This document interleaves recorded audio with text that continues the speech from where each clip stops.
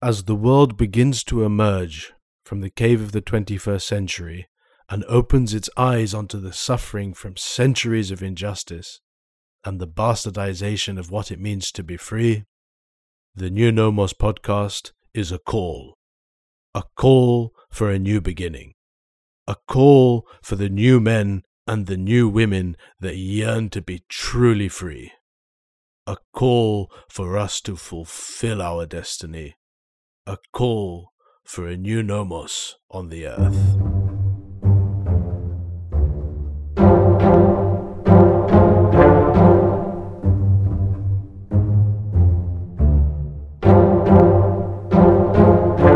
Welcome to the New Nomos podcast. I'm Abdallah Dutton, inviting you to join me on this journey of discovery, to define what the New Nomos is and what we need to get there. This episode was particularly interesting for me because, firstly, I was traveling, so I was on an outward journey, and secondly, I had traveled to Barcelona to meet with Malik Basso, and I'd booked myself a 6 o'clock in the morning flight. I hadn't slept the night before. I arrived in Barcelona early in the morning, took a taxi straight to Malik's apartment, and on meeting with him, I pitched to him the idea that I wanted to record an episode with him. Now, at this point, he replied that we'd only be able to do it if we did it there and then. So, having literally just jumped off an airplane, I set up my microphone in Malik's bedroom and we recorded this episode. So for me, it was having to put into practice one of the key learnings from the first episode, being spontaneity, having to really put that into action. And even with no sleep and being exhausted and tired from my journey up until that point, I knew I had to do it, and I knew I had to do it there and then. And I know I made the right decision. Malik Basso has worked across the spectrum in the world of film, recording documentaries, feature-length films, television, serials, and he's also a screenwriter, and a well-respected screenwriter. And I travelled to meet him because I really wanted to get an understanding from him of the hero's journey from the perspective of a screenwriter, and the perspective of somebody who is consistently and actively writing stories for film that cover this idea of the hero and of the hero's journey as mentioned by Joseph Campbell. So, without much further ado, I present to you Episode 7, The Hero's Journey, A Screenwriter's Perspective. I started very young making documentaries, just recording journeys and trips and documenting my travels and making documentaries right after television school. You know, that's a way of researching the world and finding out about the world. It's also storytelling, but it's a kind of storytelling from found stories, from found characters. So they don't come out of you, you find them. So I think this makes sense when you're very young because you don't have that much experience. So what story are you going to tell?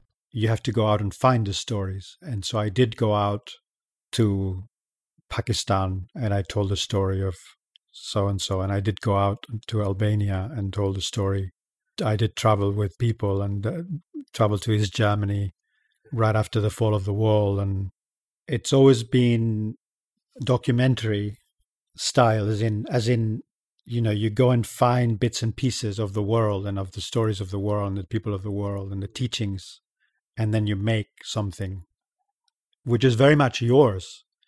At the end of the day, the word documentary is quite deceiving because, yes, it's based on documental evidence, but you're telling a story, you're telling a fiction, really. Because you could tell one story with that footage and you could tell the opposite story and for it to mean something completely different. So in a way, it's fiction. Have you seen My Octopus Teacher? No, I need to. It's funny, I've had recommendations from very different sides. Like my daughter, who's 9, she said, you have to watch that film. And then Anwar, who's, a painter in his 40s, he also said, you need to watch that film. No, it's just interesting because I was really curious to hear your thoughts on it, because it is a very visual documentary, a very unique documentary, because a lot of it's underwater.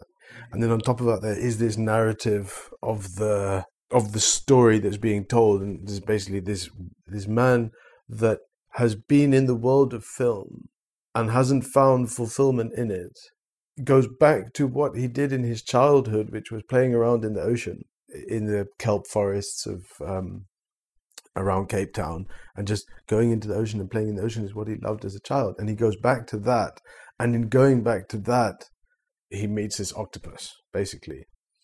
And it's all of these elements from his life that have led him to go back to his childhood that have given him the means by which to produce this film. So he worked in the world of film, which is one part, so he knows how to operate the camera and he knows how to get the shots. Then at the same time, he worked with the Khoisan, learning how to track animals in the bush, right? So now he uses this skill, but in this new world, which is the kelp forest of the Western Cape, to find and track this octopus that he then goes every day swimming to go and engage with this octopus that he basically makes friends with. And it's just coming to me because when we were in Portofino this last week, we were sitting there in a restaurant, and as our kind of our meal came to an end, and we were sitting there, and you looked in, one of the waitresses said, look, the octopus has come back, and there's just this octopus there against the wall, and it's absolutely amazing, and it comes up to the surface, and then it's changing its color because lower down where there's less light, it's murky. But now as it comes up to the top, you've got this kind of crystal blue water, and the octopus just turns turquoise immediately. It was absolutely fascinating. You must have been right up against the water. It was one of those floating pontoons. So we were actually sitting in the water. Wow. Floating on top of the water in Portofino. It's hard. Yeah, no, so I was just curious in that sense, because there you've got a documentary. There's very much a story, and there's a narrative, and there's the protagonist, and he's, engaging with this creature, and there's all of these things that he learns and difficulties, etc., and that's his story. This podcast is in search of a Muslim hero, right? So it's in search of everything that is heroic in whatever shape or form, and through whichever medium, whether that's ancient literature, modern literature, contemporary events, history, songs from the past, and all of these different kind of means by which we can understand what it means to be heroic and what we can do to be more heroic. Now, I think, and this is something that I want to explore with you more, is that film as a form of literature, almost, the form of storytelling, can be very powerful. And I want to explore, where does that power come from, and what is that power, and how does it really resonate with people? And obviously the hero's journey of Joseph Campbell, and what he found from his study of all of these stories throughout time having a kind of similar structure. Yes, he found that in the storytelling traditions of the world, there was a common structure, a common set of stages, which he called the hero's journey, and he divided it into 12 stages. And it's very interesting because he found that this has very deep psychological and almost physiological roots in the human mind and the human nature. So Hollywood, very much adopted this method, and so it's also the basic structure of the Greek play, of the Greek classical play. Yeah, I mean, film is storytelling, and storytelling is basically chartering the hero's journey always. If there's no heroism, there's no story, really. And the kind of films or series that I struggle with are the ones that have no heroism. And as characters have becoming more relatable in modern times, there's a tendency to make characters more relatable, which means more flawed and more real. That's a good thing. That's a very good thing, because it creates very, palpable characters. But sometimes that goes overboard, and then it's not heroic anymore. It's just, it's just a scumbag. The hero, inverted commas, is just a scumbag and I think that's a danger now. You may have the balance right in, let's say, Breaking Bad, because the guy is basically a drug dealer and killing people, but at the same time he's surviving and keeping his family alive. I mean, it's so funny because he's a bourgeois hero. He wants to set up his family properly, and he's pay for his kids' college tuition, and it's so funny because he's a bourgeois hero. All he wants is financial stability for his family when he's gone, and he will do the most horrible things to achieve that. But that's the kind of limit of a relatable character. So it's a balance, It needs to be relatable, so imperfect and human, but at the same time, the hero needs to be heroic. And if you consider that heroic, well, keeping your family, survival, not only survival, but like a good standard of living, well, then he's your hero. But it says a lot about our society, where giving his family a perfectly nice bourgeois life, and he will become a drug lord, dealer, killer, and so it's very interesting. It has become very complex, but I think it's all about that. You want to have a heroic, inspiring figure, whether it's a man, a woman, a robot, an animal. You want that central figure to do something heroic, to transform himself, to transform the situation he's in. So now you've said a number of times something heroic. I want almost to define, what does that mean? What does it mean that you want the character to be heroic? And what scale is that defined on? It's all kind of scales, because you could tell, I'm writing a film now where there's a guy in a white cube. He's in a room and he never leaves that place. And the only interaction he has is through a phone call to a woman. And that's, a micro kind of scale, but he will have to be heroic in that situation. I will have to find a way for him to be heroic in that situation. On the other side of the scale, you have, let's say, the Iliad, the greatest epic story. But at the end of the day, a hero is someone who will sacrifice himself, his well-being. He will leave his comfort zone to bring healing to the situation around him, to himself, to his people, to his society, to his family. Yeah, the hero is someone who sacrifices for others, basically, Yeah, because I think something that's just in me, having, as I embarked on this journey, I mean, I'm fascinated by history. I'm fascinated by these huge figures throughout history that moved through the world and changed things. I find it absolutely fascinating. So, I mean, and from an Islamic perspective, I mean, you've got like the likes of Tamerlane, Salahuddin, Babur, the Mughal emperors, the Ottoman emperors. There's so many in our history. But now, as I'm slightly further down this journey, it's becoming even more clear that heroism goes so much further. It goes so much further beyond these absolutely heroic on another scale figures from history. But there's also your everyday heroes, people who do something heroic in their life, and anybody can be heroic. But yeah, is that aspect of what is heroic, really. And I think you mentioned it in the sense of there being myriad ways of defining the hero. But then what did you say that is that they sacrifice themselves for the greater good almost? Yes, because even when a hero is out to save himself or to get himself out of an insufficient situation that he's in, a comfortable but insufficient situation for his own potential or her own potential, then he's an example to others. So he might do it only for himself, but he's an example to others. The best thing you can do for your tribe is to fulfill your own potential, to fill your cup, and then it will overflow to them. So a hero is someone who will sacrifice himself for his society, for the greater good.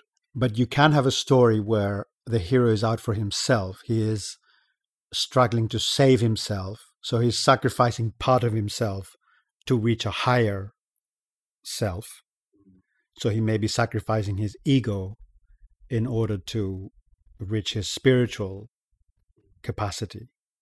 And it's such a fine line, because you could view that as self-involved, but at the same time, he fulfilling his own potential will fill his cup and overflow to others inevitably. So the best thing you can do for others is to fulfill your own potential. Now, there's something that I want to look at, which is at the moment I'm watching Black Mirror, and it's very dark. And lots of the episodes are also quite sinister, where you're seeing this kind of these potential future scenarios where technology has basically gone out of control almost. And each one of the stories are really quite tragic. There are aspects of it that remind me of Greek tragedy, in the sense that you're seeing these horrific things being portrayed to you, and in it you start realizing that if we allow things to continue in this way, then the future can be very dark. Or it's not so much that, but it's almost that if the ramifications of allowing things to continue as they're going. But it's quite dark and it's quite tragic, and yes, there may be a cathartic aspect to it, but is that heroic? And should storytelling be something that is inspiring and giving hope to the person viewing it? Or should it be reminding the viewer, almost, can it be a warning? Yes, there are warning signs. That's just about what I was going to say. I think the Greek tragedy was largely a collection of warning signs in the psychological and family political order of the time, but they were warning signs. We know from our tradition that we have to live within certain limits, and these limits are very wide. We call it fitra, it means nature. The limits are very wide, and that's where freedom is found, accepting those limits and moving freely within them. And they're very, very, there's a great expansion within that. And the Greek tragedy comes to show you what's beyond the limits of human behavior, because that's always a possibility in every human. We are capable of the highest actions and the highest intentions and passions, and we are capable of the lowest as well. And the Greek tragedy delved deep into the most negative things that human beings could do to each other and to themselves, to warn people at a superficial cultural level. So you would go to watch a play and you'd watch the hero and the protagonists of the story go astray. And so that would be a warning to you. And then at a deeper psychological level, it would give you the experience of going astray in a very deep way, in a very perverse way. Killing your father and having sex with your mother and eating your children. I mean, it's the most horrific things you could imagine. But these things are possible. And they have happened in the human history. And so at a deep psychological level, what it did when you saw that play is that it gave you the psychological and physiological journey. It gave you the experience so that you could get it out of your system and go through it and feel, I'm almost going to say fulfilled, because that's part of the human possibility. And therefore, there's a latent need to go through that in the human being. We're curious beasties, we're curious creatures. We want to know our whole potential, low and high. But if it's without or out with those limits, or beyond those limits, then you want to do it in a safe space. And that's the space of storytelling, of plays and films. You want to, the idea was to put you through doing those horrific things psychologically so that you wouldn't do them in reality. Really, it's therapy. Coming back to this Black Mirror, it's like you see where things can end up if we continue allowing things to continue the way they are. Yeah, so Black Mirror is a more social collection of tales in the tradition of Brave New World or 1984. It's a projection of where society might go if we let it go and don't observe these limits, because these limits have personal implications, but they also have social implications. And if we let technique and finance and technology loose, it will run loose and it will devour what's left of humanity. So they need to be very dark. I think Black Mirror is, you have such an uncomfortable feeling after you watch an episode, but that's good, because that's what a warning should do. It should basically inform you that fire burns. If you touch it, it burns. And so it's a warning sign. It's a very complex cultural warning sign. And at the same time, it can contain a hero, because the deeper into hell the hero goes, the more heroic he will be. You, as a storyteller that is giving an example through storytelling, you want to put your hero through the worst possible things. You want your hero to suffer the worst things, because the greater the sacrifice, the more heroic he will be. From a technical perspective, as a screenwriter, why do we like to see the hero going through like the hardest and most horrific obstacles? It's inspiring, because we have to get up in the morning, even when we don't feel like it. And we have to go to work maybe, or, however much we may like our work is sometimes hard, and we have to deal with difficult people, and we have to deal with ourselves.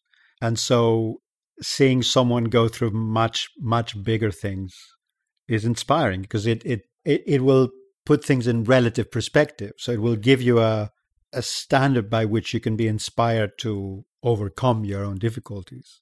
So the greater those difficulties and the deeper the hell of the hero, the more inspiring it will be to you, whatever your struggle is, because life is a struggle for everyone. We're all struggling, in relative terms. We may be blessed with a very wonderful situation or not, but we're always struggling. Every day is a struggle. You have to get up and you have to make the best of the day. And storytelling helps you inspire that and infuse that with context, and basically give you an example to follow, in the very simple sense of, if that guy went through the battle of the Thermopylae and came out alive and spiritual and unscathed, then I can definitely get through my day in, beautiful Barcelona. But is that then removed if it's a fantastical world, if it's like in some kind of fantasy world, where as a viewer, as real as it feels watching this, and you kind of, if it's a very good production, you're going to get engrossed in the film and the imagery. But now if you have some future hero who's confronting aliens or whatever it is, does that still inspire one to be more heroic? Very much so, because this is deeply rooted in the human psyche. And it's interesting what we were saying about documentary. There may be a popular misconceptions that documentaries are truth, and they're not really. They're storytelling. They're fiction. Because yes, you gather documentary evidence from the world, but ultimately there's an author or a group of authors who will tell their story with those gathered materials. Yes, real materials, real footage, real people, real interviews, but at the end of the day, in the editing room, you make up a story. So in a way, documentary is telling a big lie with the tools of truth and with the appearance of truth and the materials of truth. And fiction is an attempt to tell the truth with the materials of fiction, with a bunch of lies. You're using a bunch of lies as your tools to tell a deep psychological truth. So whether that is historical, because the Battle of the Thermopylae happened, or that's Avatar, where it's a completely imagined futuristic world, you're telling the story of a person, a character, leaving comfort zone, sacrificing, fighting, learning, and ultimately bringing healing back to his people and to himself. So fiction is ultimately a search for truth in literature, in cinema, in television, and science fiction is no different, really. It might even be more effective because it completely lifts you out of the familiar surroundings, and it might reach deeper into the subconscious, I think. I think that's why science fiction is so popular, because I think it's very deep. Blade Runner, Avatar, all these stories ring very true and very deep for people, I think, because they're able to see it somewhere so different, in such a different world to their own, that it reaches something very deep in them. I want to talk about Ertugrul. You want to talk about Ertugrul? Right. I don't know it that well. As a Muslim, it is so wonderful and inspiring to see a production where the Muslims are painted in a really beautiful light. And you watch it, and Ertugrul is heroic, and he's overcoming all of these obstacles. But what I found in myself is I'm watching this and I'm feeling, wow, I'm a Muslim and this is what we did. And it's great. What a history we have. Wow. And it makes me proud of being Muslim. But it ends there. I switch off the TV, I go to sleep, I wake up the next day, and it's like, it hasn't really inspired me to do anything. Really? When did you watch this? Well, I watched it while I was doing my MBA. So how do you know it hasn't inspired you in a subconscious way to come out and travel the world and do your podcasts? Well, I think it's almost been a reverse inspiration, if I speak honestly, in that, because I don't think it's activating people to do something. I think it's activated you. I'm gonna have to delete this out. You can't tickle me like that. No, don't delete this. Okay, fine. Because you don't know how it goes in the undercurrents. Well, that's actually a really interesting point. Thank you, because that actually highlights the whole thing, doesn't it? The whole argument, because you don't actually know, because it's going in on a subconscious level. There's what you see, but then there's the subconscious. And I think the deeper it is and the deeper the effect it has on you, so the deeper the effect of the storytelling in you, the less you will know, in a way, because we don't know our depths. Just repeat that. The deeper? If something is affecting you very, very deeply, it's more likely that you don't know about it. Oh, wow. Because we don't know our bottom. The bottom of the ocean of ourselves, we don't know it. We're diving in every day, hopefully. That's part of our daily practice. But we don't know it. So, the ocean's very, very deep. And at a certain point, it goes completely dark. And it's total darkness. It's 100% darkness, as in nothing can be seen. But right at the bottom, you may know there are these creatures that emit their own light. Yeah. And that's a wonderful metaphor for the human spirit, because you have to go through considerable amount of darkness and trouble and to reach that. But at the same time, whatever happens there in those depths is mysterious, is very mysterious. So that series, that story of Ertugrul may have affected you in a very deep way. And the fact that you're not conscious of it I'm venturing here. I'm thinking out loud. I'm not a psychiatrist, Yeah. but the fact that you don't acknowledge that it has affected you may be a sign that it has deeply. Yeah. Well, I mean, I am inspired by the heroic stories. So here we are. So yeah, exactly. Absolutely. To me, it's pretty obvious. That's part of what. It's certainly part of what inspired you, because it has come out in this conversation. And here you are, out of your comfort zone of Cape Town, traveling the world, making this podcast, and trying to find out what heroism is, and quite honestly, being a hero yourself by doing it. Well, it's a journey, isn't it? And I think, we see that comes to the interesting thing about it of coming back to Joseph Campbell, and that it's the hero's journey. It's a journey, and I think that's something that's also becoming a lot clearer, is that to be truly heroic is the hero is something that emerges out of the other side of a long journey, and a difficult journey, and a journey full of trials and tribulations and temptations and obstacles and things trying to deviate you from your path so you don't reach your goal. And it's, if one reflects then and puts that onto life, and life is a journey, and we've constantly thrown these obstacles, and it's kind of, how do we choose to confront these obstacles, or overcome these obstacles, or avoid these obstacles, or what are we doing? And it's those choices that kind of push us towards either being heroic or not. Hiding under the bed. Hiding under the bed, locking yourself in your house.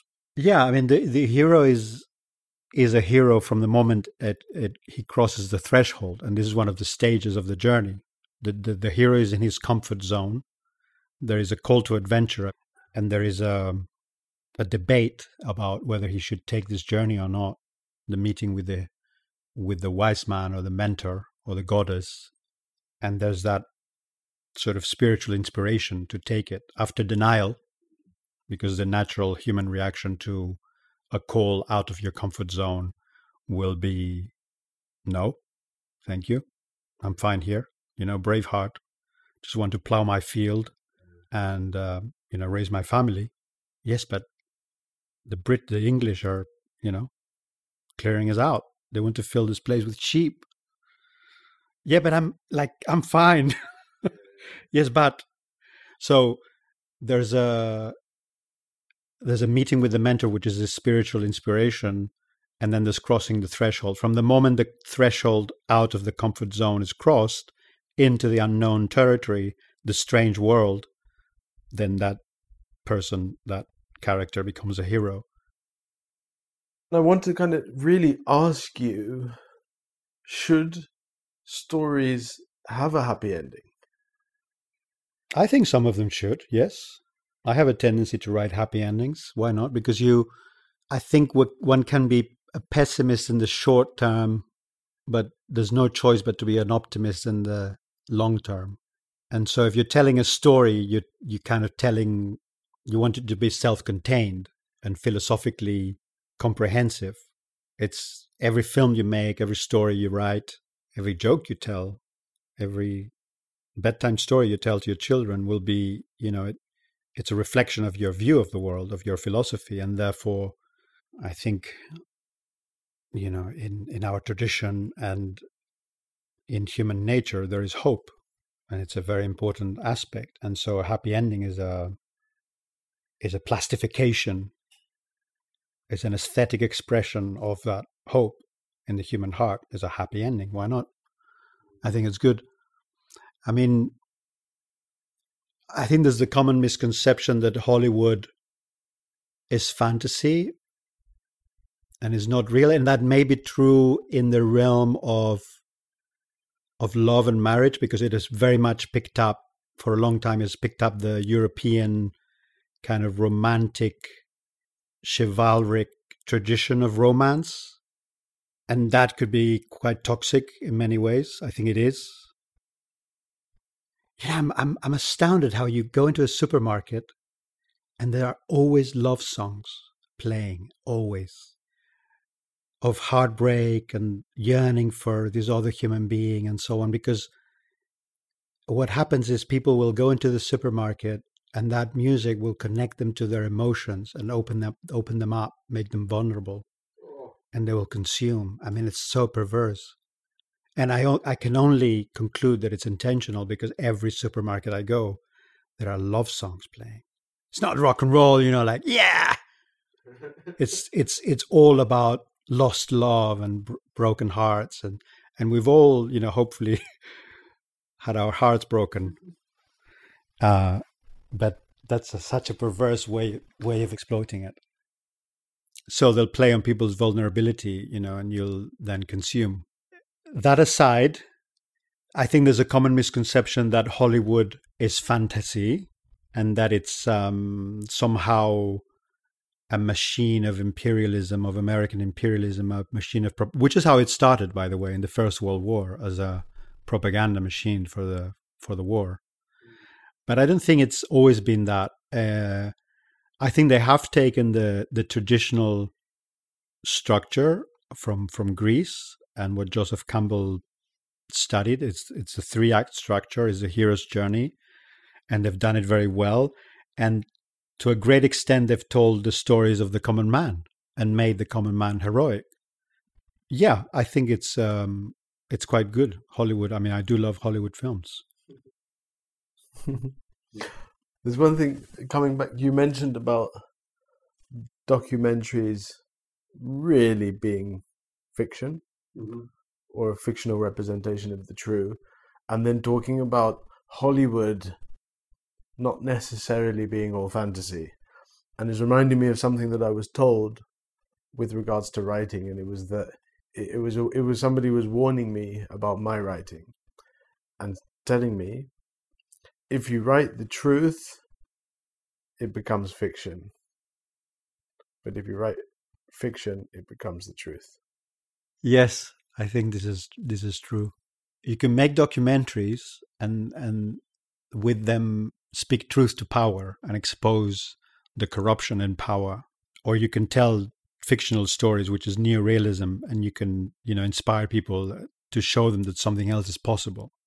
You start with the truth, but you ultimately want to tell your story, and you may be using the materials of truth, the documentary evidence, but you are ultimately telling your own story because it's your view of the world, it's your editing of those experiences, is where you put the camera in that interview and what you cut out and what you left in and what you put after what in the editing room.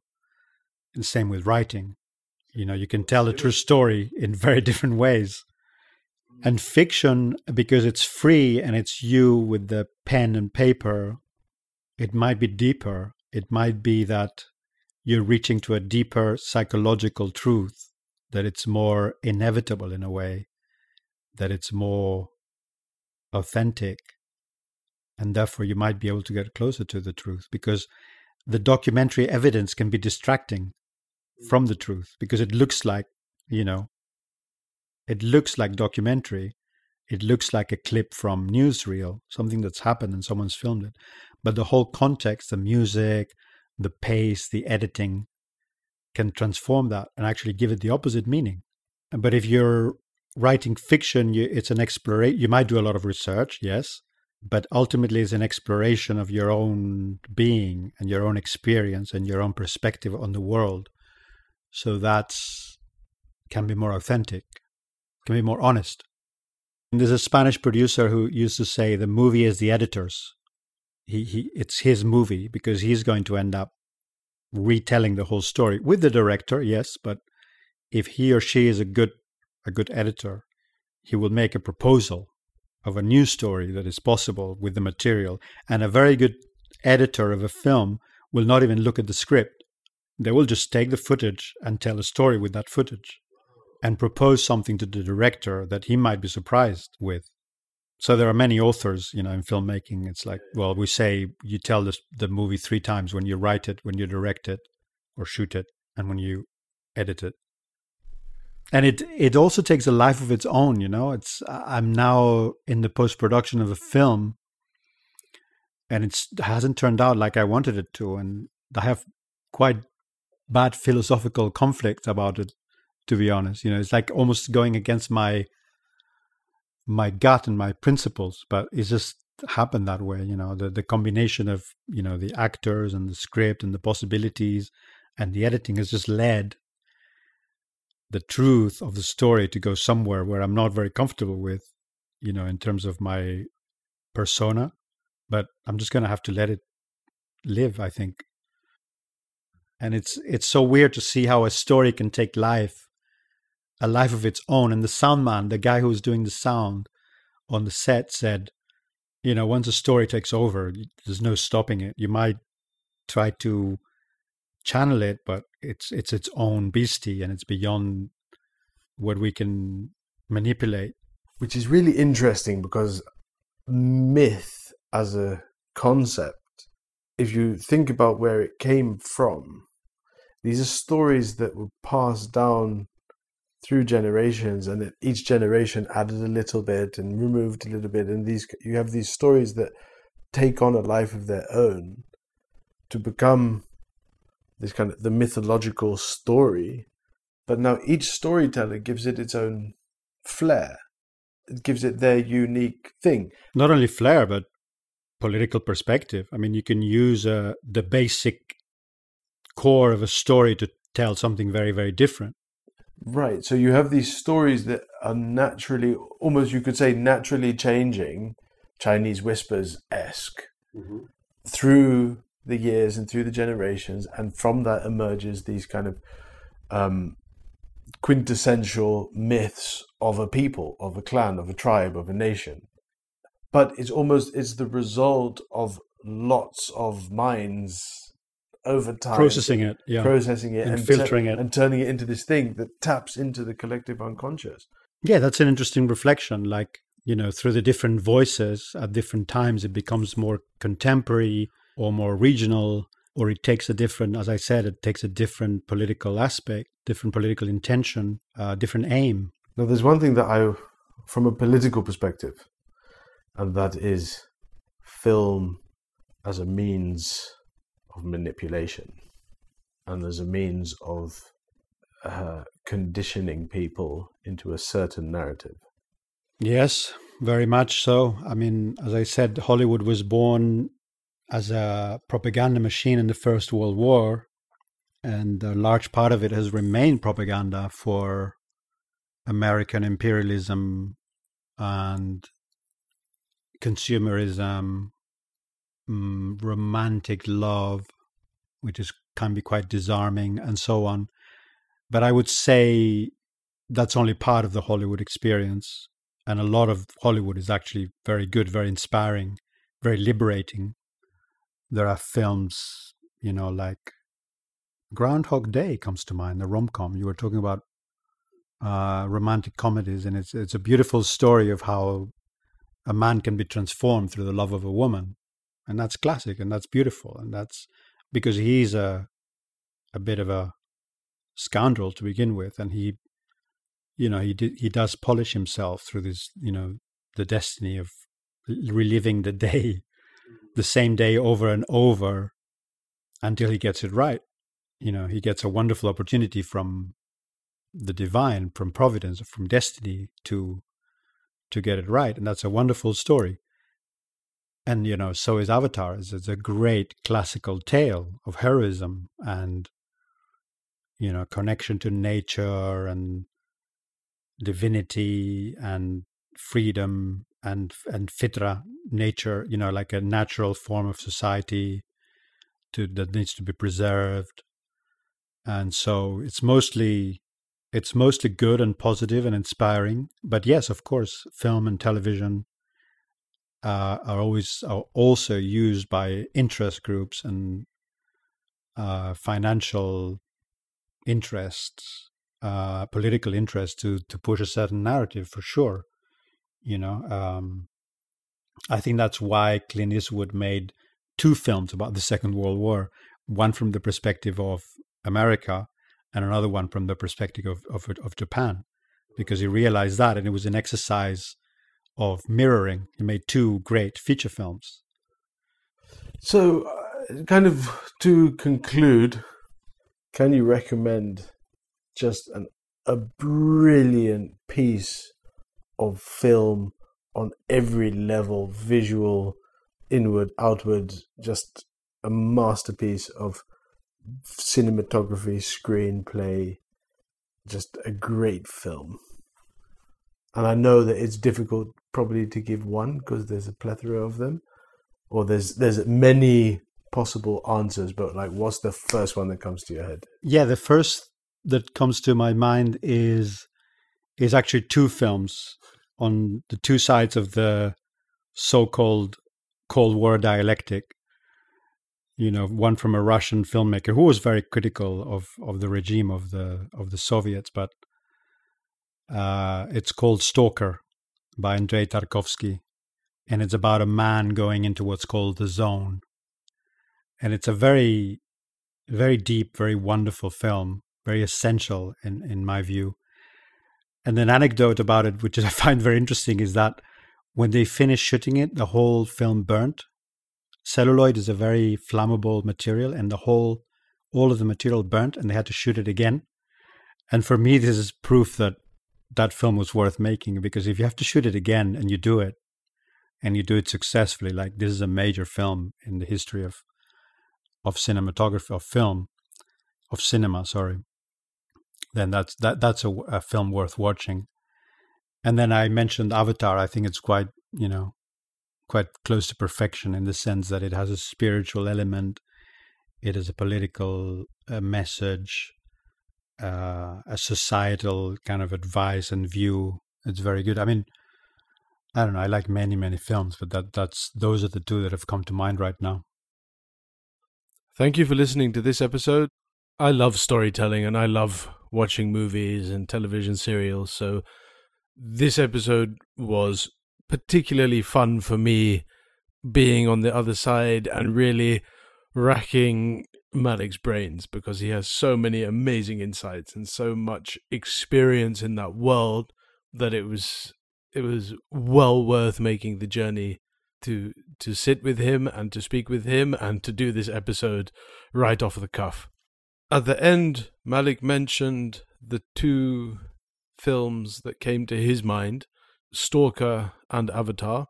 So I've put in the episode description, I've put a whole list of not only the films that he mentioned and the films that we talked about in the episode, but also Malik's top 10 film recommendations and links to Malik's own work.